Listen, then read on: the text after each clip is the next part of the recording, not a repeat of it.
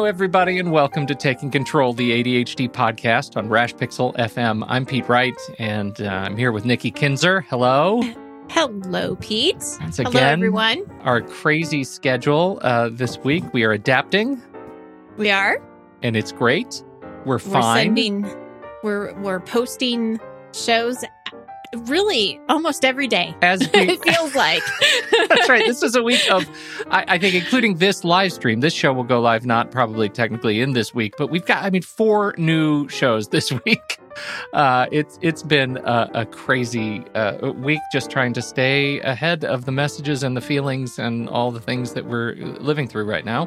Man, I hit it. It got close to me. I'll tell this in a minute because I gotta bring in our fantastic guest, our dear friend of the show, James Ochoa, is back. The man behind the storms of ADHD. He has been a constant educator to us. We are thrilled that he is here to talk to us about what we're living through and how we can get through it.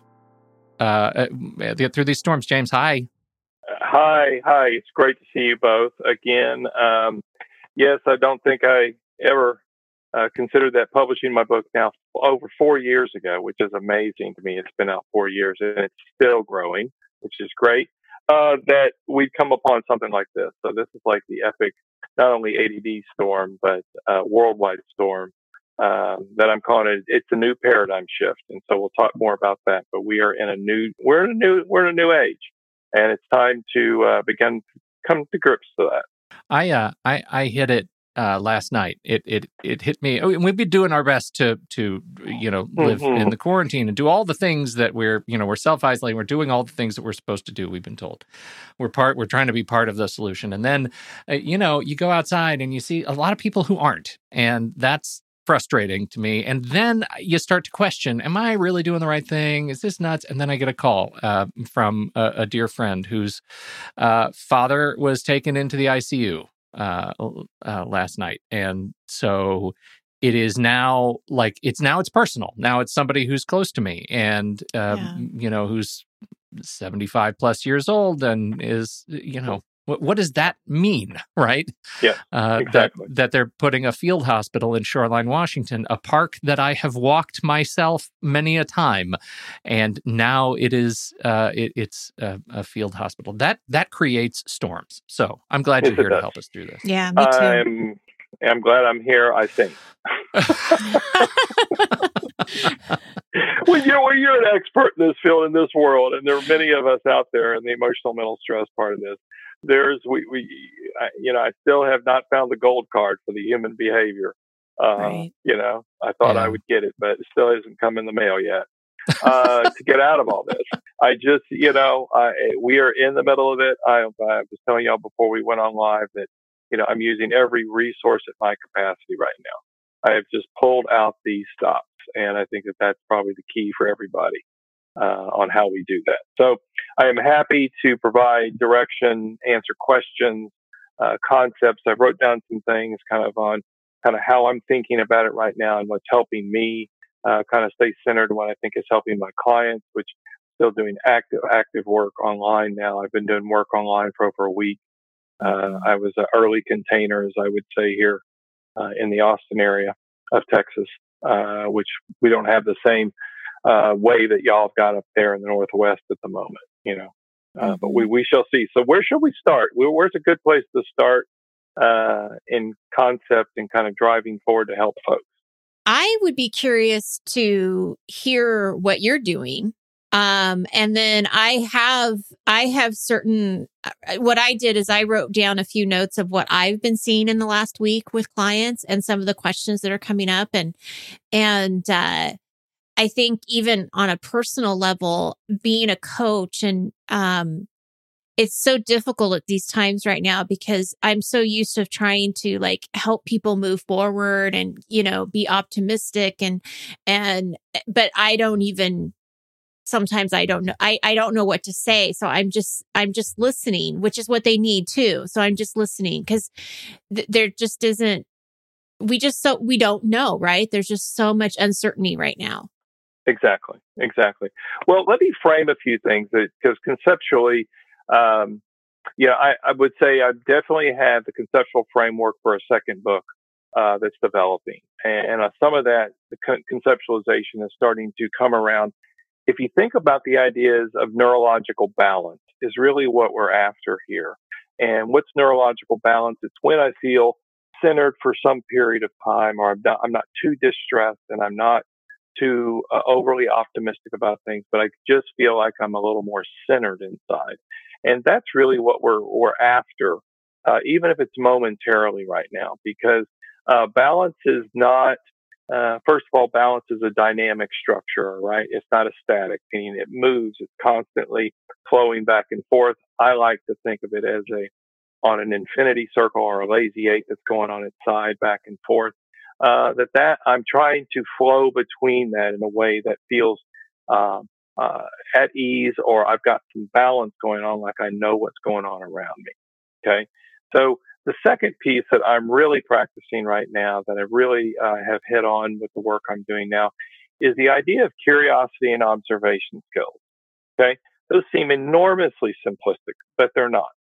In that, curiosity and observation is allowing you to unplug your mind from the fear and from the distress that's going on, even if it's momentarily. I'm talking it may be nanoseconds long in today's world.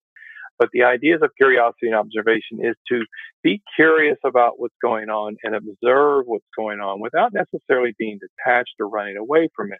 But it's a neurological pause button as I'm talking about it. And that curiosity and observation, it's a pretty constant source in my life right now. My wife and I had been to the grocery store, and it was time for us to go.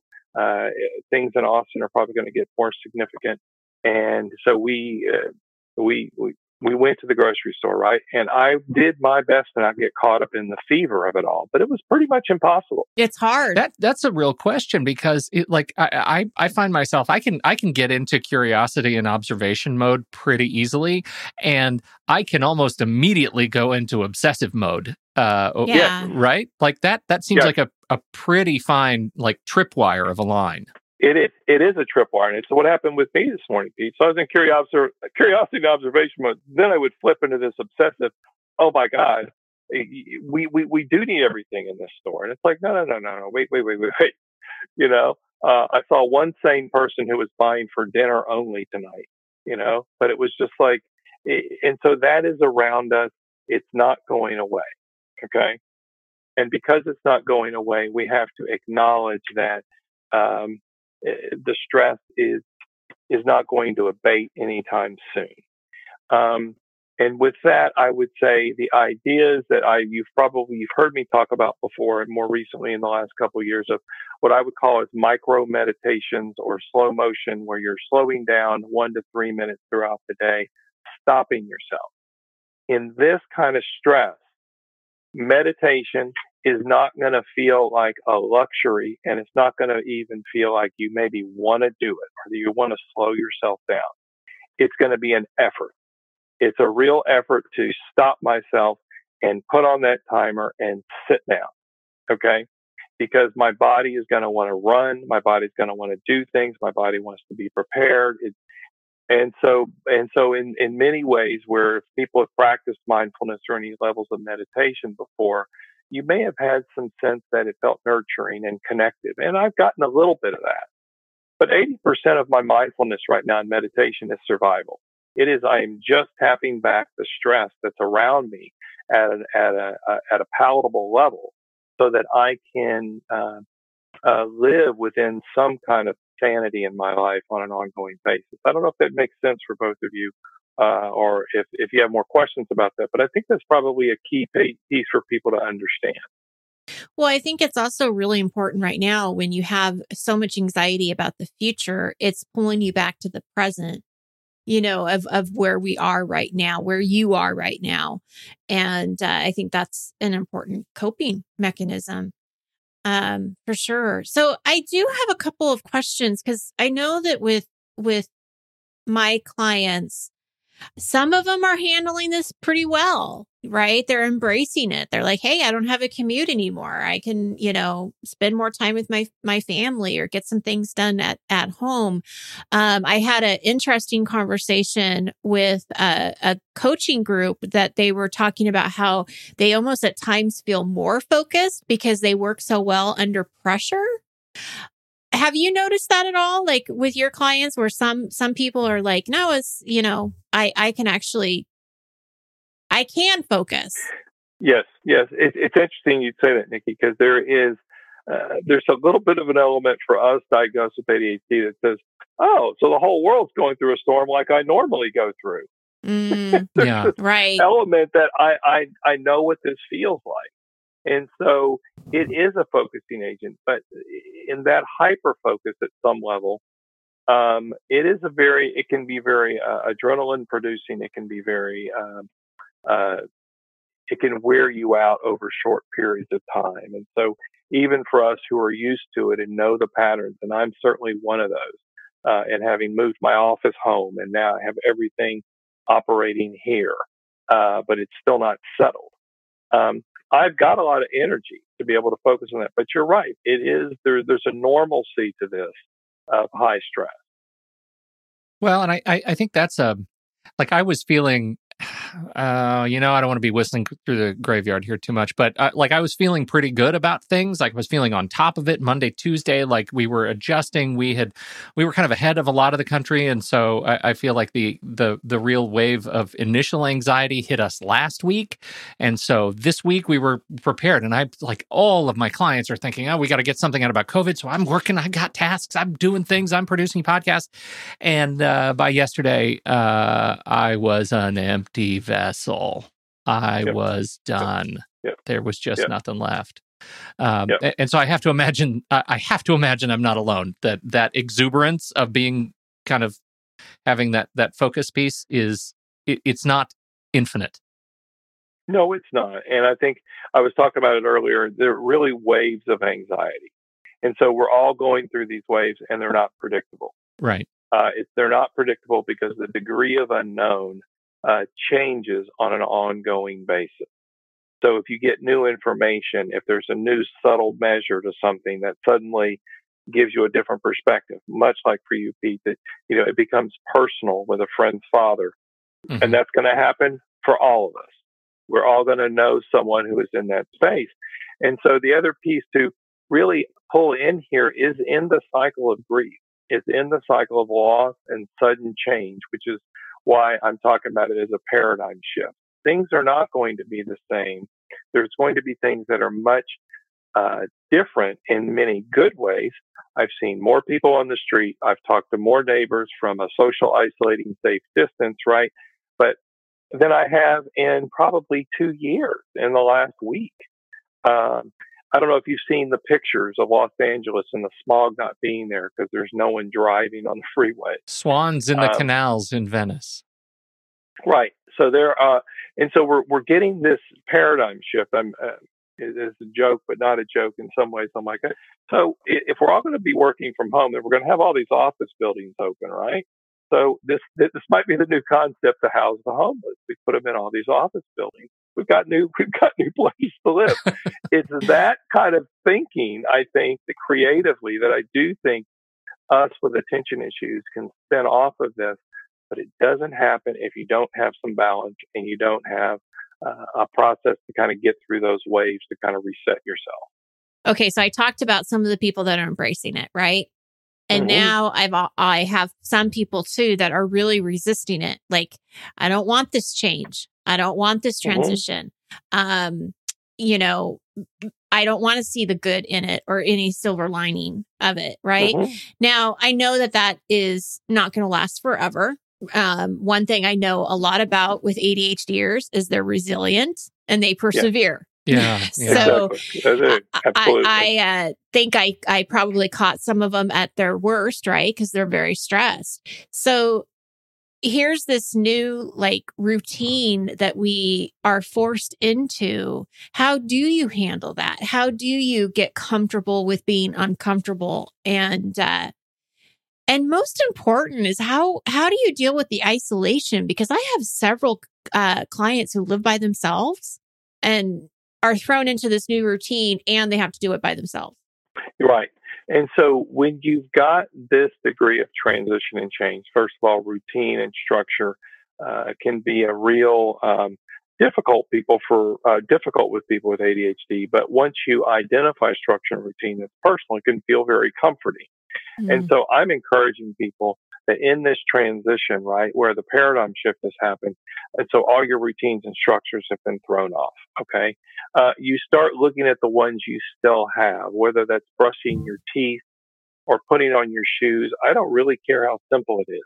You keep focusing on the ones that you are working with, and you understand that this is not an easy thing to look at, but it too shall pass, meaning we will normalize the way that we are working together. The isolation piece is a little more challenging because we have had such interconnectedness in so many ways of being able to get out and socialize with others.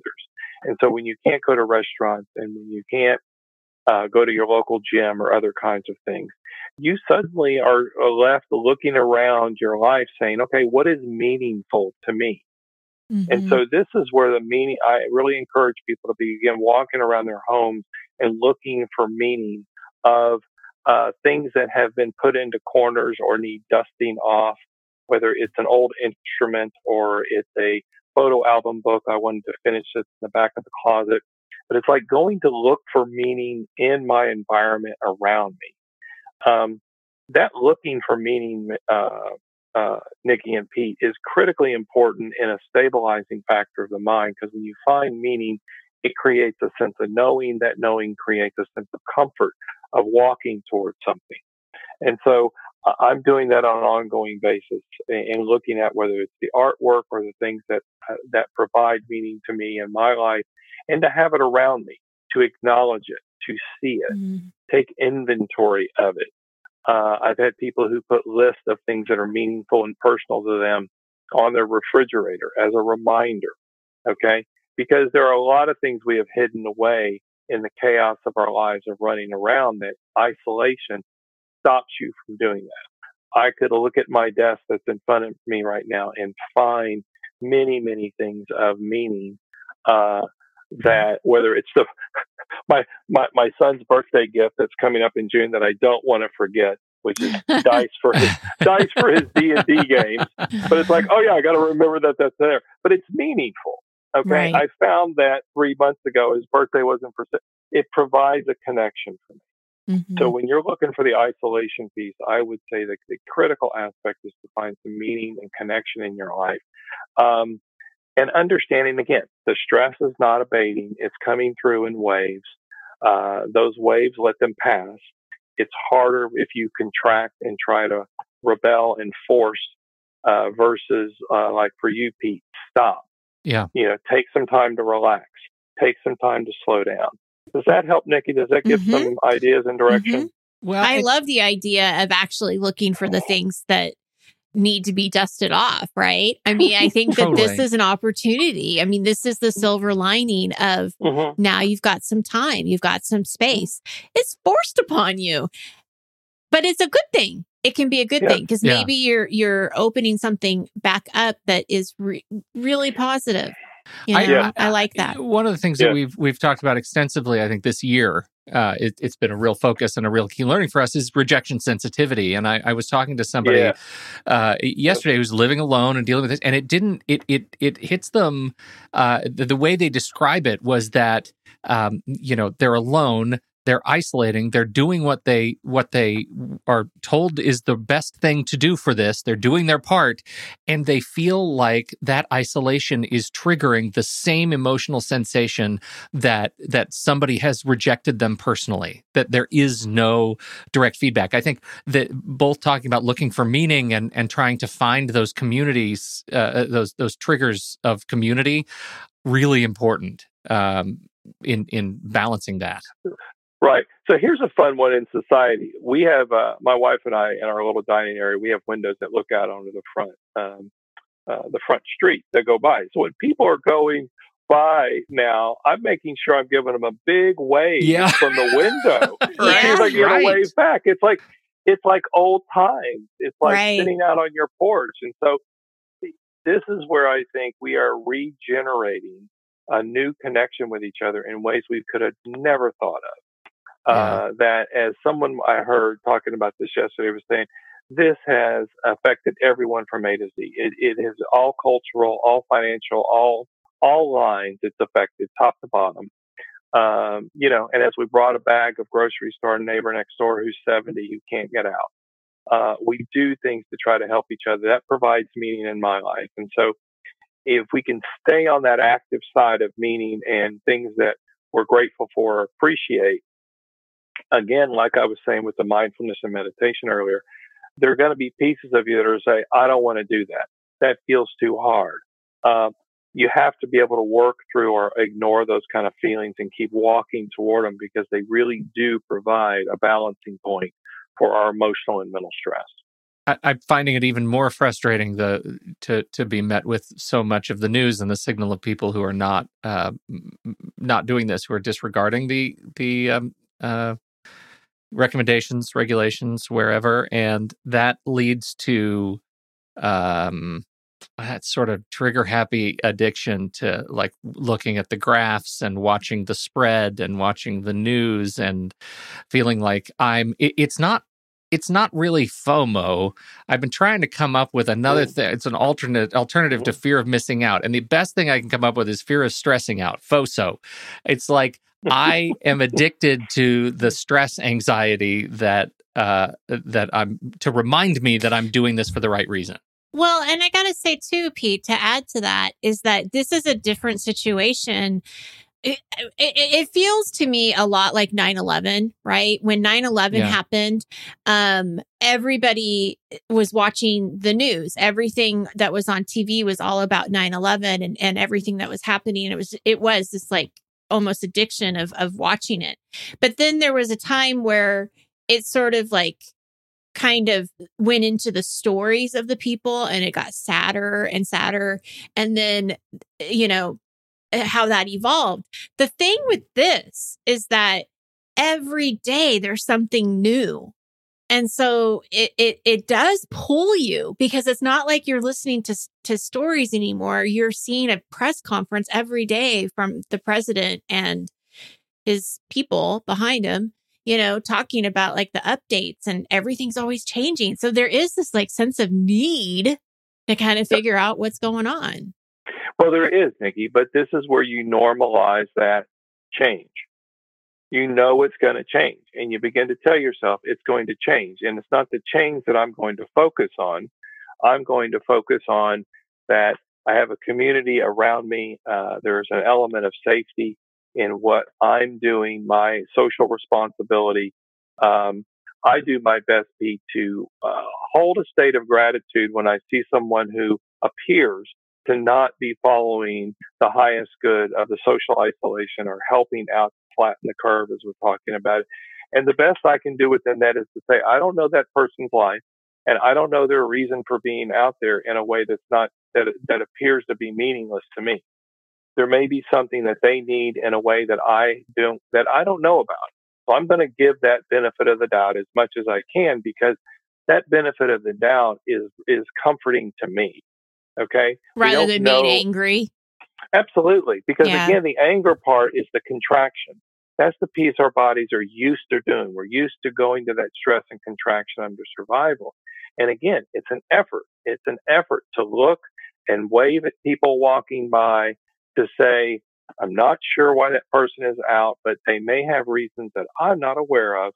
And I'm going to assume that before I'm going to assume something else. And that's the best we get at the moment. Okay, that the change is normalizing. It's not going to stop.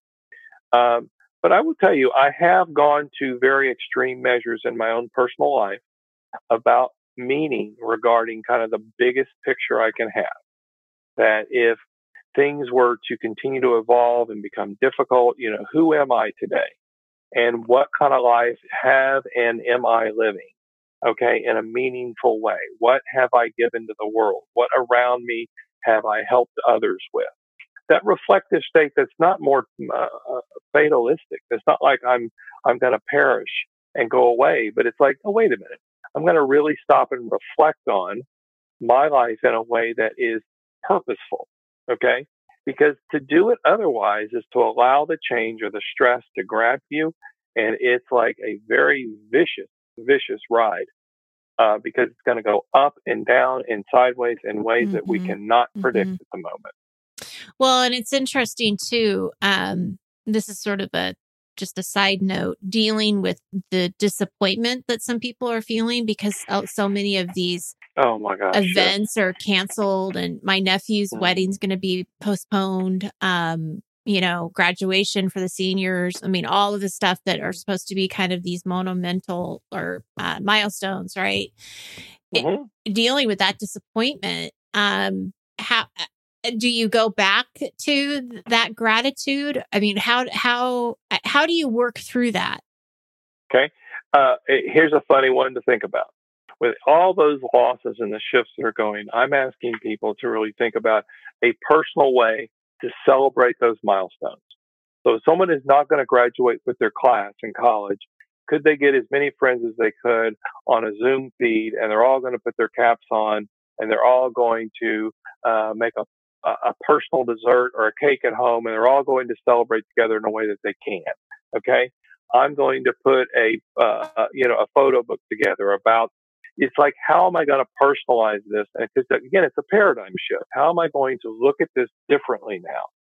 Because if I look at it through the same lens, and it's not invalidating the loss or the disappointment, that's a really key element here. It's like acknowledging that. It excuse the term, but it sucks. Okay? It just really sucks. It's not any fun at all. All right? It's not something anybody would have wanted. Therefore, how could I now look at this in a new way? Like, my dear wife's birthday is going to be coming up in a week from Sunday. We'll still be in social isolation. Okay? And so it's like me asking her, what kind of cake do you want? I make sure when we did our grocery store run today that I had flour and the things that I could, but I'm going to really think about that as a celebratory element. And we may get friends on video and other kind of things. How do I do it differently? Okay? And that takes some effort to kind of begin dancing around it. So it feels like, acknowledging that, yes, this sucks. It's disappointing. There's a lot of fear, but then at some point also embracing it and figuring out what are some other ways to find joy, right? Whether that is, finding something that you haven't been able to read for a while or a hobby you haven't been able to do. One of the things that I'm really enjoying is that I get to spend time with my daughter more than I ever have. Like, I see her all the time. My son, I don't see as much just because he's working in a fast food place that pizza. It's a delivery pizza. So it's like he's busier than he's ever been. Right. Yeah. Right. They don't want him to go anywhere. You know what? That's a really good one. Like it's one of those things to be thankful for both, not only the time you get to spend with your daughter, but frankly, in this time, your son is doing an act of braveness. Yeah. Right? Yeah, that is an act of bravery. He is considered on the front line. Yes. People in food and in healthcare are considered on the front lines right now because we need both, and the people in our public works, the people who are protecting us. I mean, I cannot be more grateful. We were at the grocery store, and I looked at the workers, and I said, I so appreciate you being here. I know this is working overtime for you, and it's helping all of us. And they appreciate that. We have got to stay connected at that level. You know what it reminds me of is Mr. Rogers. You got to look for the helpers. You got to look for the helpers. You have to say thank you because they are amazing, right? I mean, geez, these people that are putting... All three of us just smiled there and laughed, right? And that's a cascade of chemistry. We all know that. Yeah. When you smile, right, you're just running all kind of chemical through the brain. That where you really get into what, the state of what's called dilation. Dilation is allowing the body to really soak that in. And that's where appreciation and gratitude comes in. You can just fill your body with it. And, I was telling you earlier about finding meaning in and around your environment. I really encourage people to stare at a deep object of meaning around them. They could even do that right now and just really look at it and think about the story behind it and the history and the number of years that are connected to it and who is connected to it. And I can just, and this is where the hyper focus piece on ADD comes in, and I can just fall into that, okay, and really hold it. And there are, and again, those are kind of micro meditations for me. I can sit and look at this picture of my grandfather that's up on my desk right now and really look at, he was about 30 years old. He just looks strappingly incredible. And I'm thinking about, the 1930s when he was that old and what that must have been like. And suddenly I'm in a different story and I'm in a different mindset. And it's a different mindset. You're looking to jump out of that gear. Because the stress gear, the survival gear, the information gear, all those are going to be there. We're not going to get rid of them. Isn't it funny too how the context change, like having this experience of working now at home or just spending more time at home can change the way you relate to your own space that you think you know intimately, and suddenly you get to have these new insights when you slow down a little bit, right? I mean, that's a powerful shift. I saw something on Facebook that it actually made me chuckle out loud. It was like a floor plan of just a standard home. And the heading was, so where are we going on vacation this weekend? It's like, which room are we going into? Yeah, right. And I did. I totally saw it and I just chuckled because I was like, that's funny. So here's a funny one that's a great one, okay? I saw online, I don't remember which nonprofit it was immediately, but someone where they're getting actors and other famous people to read storybooks to kids and putting those online. It's like with your family, where are you going to go on vacation? We're all going to go into the master bedroom closet. We're going to close the door in our little cubby. We're going to get our blankets. And we're going to get flashlights, and we're going to read books. That's right. And we're going to nurture each other, and we're going to pretend, we're in, New Zealand or somewhere else if we want to. This is, again, daydreaming, the imagination, all those things. You just keep using the tools that you have. It's really important. I'd like to ask you a question about grief, because I know a lot of us, in addition to looking for ways to keep ourselves entertained, focused, calm, are also going to be dealing with more direct, not implied, but explicit grief in the coming weeks. And I wonder if you could give us a bit of a map for how we navigate what's coming. I can. And I appreciate that, asking about that, because it's probably one, I wouldn't say it's the overlooked aspect of it, but because you have such unbridled fear that comes out of the unknown, it's getting overridden in these loss processes that I don't want them to get lost. Mm-hmm. It's very easy to lose the grief process. And the grief process is one that, certainly we've all heard the stages of not believing it. What if I had done something different? Being angry about it, being depressed and sad about it, getting to acceptance. Those kind of 5 stages we've always known. We'll move through those. But you have to remember that grief isn't something that goes away. Grief, as I say, has a story to it. And if you can tell the story of the grief, which generally is involved in the loss, then you can begin to build the foundation of memory of constitution of what this person who you may have lost, or the graduation that I lost, what does that mean to me, and how am I going to use it going forward in my life? So when I encourage folks when I'm dealing with grief and loss, that you build a relationship with that loss in a way that's got meaning and that you're going to carry forward in your life. Okay. And so the context of missing celebrations, when celebrations come up in the future, they're that much more meaningful to me because I know how precious they are. Okay. It could be part of a foundation of meaning someone builds if they're missing or losing celebration. If someone is losing individuals, and that may happen for many of us through the loss of dying from the severity of some of the infections and things that are going on as a result of this. It's being able to tell the story of that person's life in a meaningful way of how am I going to carry on their legacy or their memory with me. And I have done this with all the significant people I've lost in my life. I carry them with me spiritually which means a personal meaning in my daily living that makes sense to me. God, I wish I had them here in front of me.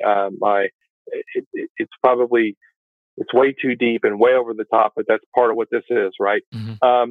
So with my mother, when she passed, my mother, to me, talks to me or gives me indications that she's spiritually a part of my life still. And if anyone knows anything in depth around me, I've been collecting heart rocks for years. Okay. And I probably have hundreds and hundreds of them.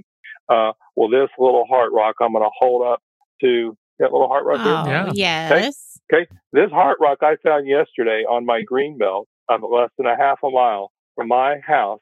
It was in an open field of flat rock. There's no other rocks around it. How that rock got sitting there, I have no idea. I'm not going to question it. But to me, that's how the spirit of who I remember my mother to be comes to me. Okay, so it's a very personal meaning that I've driven from that grief, Pete, in a loss phase. So that's a lot I've just said about grief, but it's got to be very personal in a way that's meaningful, but you have to let yourself feel those waves and those feelings. Don't let yourself get stuck on them. Well, I imagine, too, that there is, I feel like I may have skipped over an important part of the question as I'm listening to you talk, that there is, there's the grief that we need to personalize, and there is the trauma that we're being told now is when someone gets sick, you cannot see them. Right? You essentially have to grieve away from somebody who is sick, potentially dying, and being in that space. I don't know how to do that. Yes. And there's no easy way to do that. Let's start with that. Okay. So how does someone be with someone when a social isolation piece is, I can't be near that person because I may also then be a part of the challenge or the problem. If anyone's ever scuba dived before, that's really true with scuba divers. If someone starts to have a problem in scuba diving, you have to be really careful about helping them because you can get involved in the problem. But the reality is, in this case, what do you do, Pete? These are some simple things that come to mind that you can do. You can write a letter to the person. You can draw a picture for the person. Okay. You can get a loudspeaker outside their house and you can go read a story to them. I mean, don't get me started on being weird and unusual when it comes to this place, because it's so critically important. Because what else am I going to do but just go out of my mind when I really can't get near a person? So it's like you could draw pictures and go tape it up on their window from the inside out where they could see them. There are many, many ways to connect with individuals and with people. And so we have to think about new paradigm. How might I connect with that person in a way I hadn't thought about before? Okay. You start asking these open-ended questions as I talk about. And I won't go into the depth part of the science of the mind on it, but open-ended questions engage insight and action in the mind. Okay. In a space that I'm looking for meaning and purpose. And so that open-ended question of, how can I connect with that person? This is tragic that I can't go to their ICU room. Okay.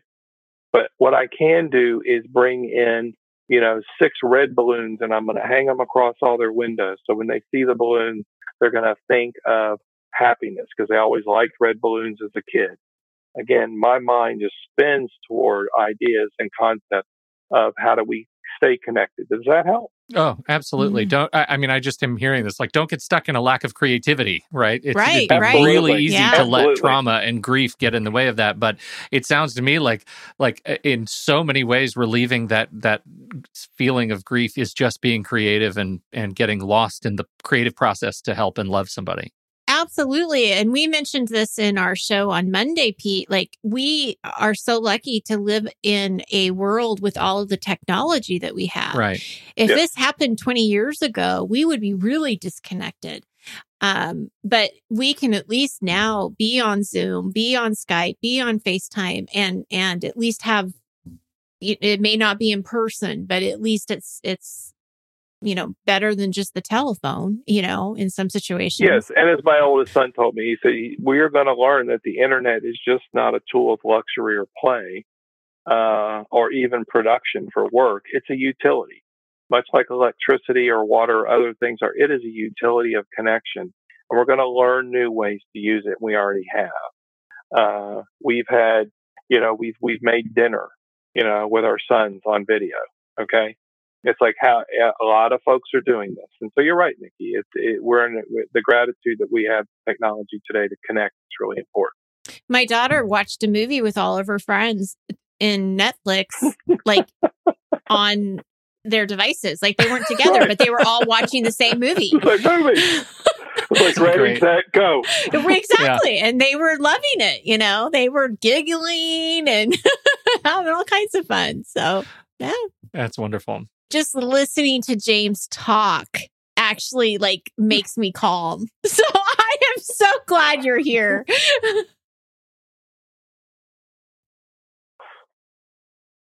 He really can. And I just feel so much better. And you know what's funny? Okay, here's more personal and how to relate it pieces. Okay, I get a chance to go listen back and listen to this for myself, even because seriously, the relationship with yourself. All right, you've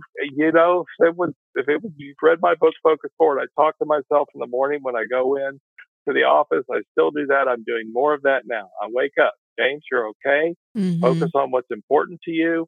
What are you going to do next? Okay, this here.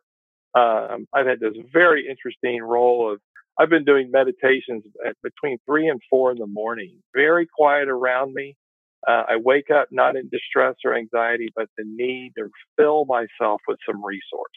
Yeah. And so I'm doing that. And those are guidance pieces to me, but I appreciate that because it is something that I pride myself on in a way that I've built. And I'm still just stunned at the amount of resource that I have around me. And I encourage people to find that with meaning, a way to connect with others like your daughter is doing. Let's keep doing it. Love it. Thank you so much. What a wonderful gift that you share some of that time with us, James, as always. Where do you want people to learn more about you? Not like they don't have it memorized up by now. I think all of our listeners have your book because either I've sent it to them because they're my client or because they hear us talking to you and they go out and buy it. But still, you need to promote it just in case. Well, absolutely. I appreciate that. So, the book Focus Forward, Navigating the Storms of Adult ADHD. I just crossed its 4th year anniversary. Its first leap year, by the way. It was released on February 29th. Oh. So, it's only had one leap year birthday. I figured that was a wonderful, quirky way to do it. But under, JamesOchoa.com has all this information right now. And I have some new services and products regarding subscription and membership sites that I'm starting to put out there called the Storm Team. And so if people are interested in that, a way to stay connected with me. I do have concepts for a second book. Both of you will appreciate. Okay, I'll give a pause here. My son, Jules, and my writing coach and editor are working on season 2 of the podcast. As much as I want to say, come on, James, I'll believe it when I see it. Right? Bring me the pod, buddy. I could give you some spoiler alert. Here's my dear wife. Yes, hi for a second. Hi. Online right now? Oh, yeah. Say hello to the ADHD community. Oh, sorry. Hi. This is my dear wife of 32 years. Well. We're all helping each other. Yeah. I Nikki wanted to say hi. That's Sorry to get in here. But see, this is the home office. That's right. It's what we got. It's all really good. Really good. It's all right. So nice to see her. Okay, JamesOchoa.com. You've got a podcast, another season 2 of the podcast coming. Jules is good. It is. Let's just say it has to do with groups. Okay. Excellent. I won't say anything more. It'll be a lot of fun. They've started writing. I think it'll be finished this summer. But Jules has taught me into it, and I think it's going to be a lot of fun. Outstanding. You need to keep him around. Yeah, absolutely. I think I will. Good family. family member. Thank you, everybody, for downloading and listening to this show, for hanging out with us, for hanging out with our dear friend, James. On behalf of Nikki Kinzer and James Ochoa, I'm Pete Wright. And we'll catch you, probably sooner than you expect, right here. Probably. On Taking Control, the ADHD podcast. Thanks, everybody.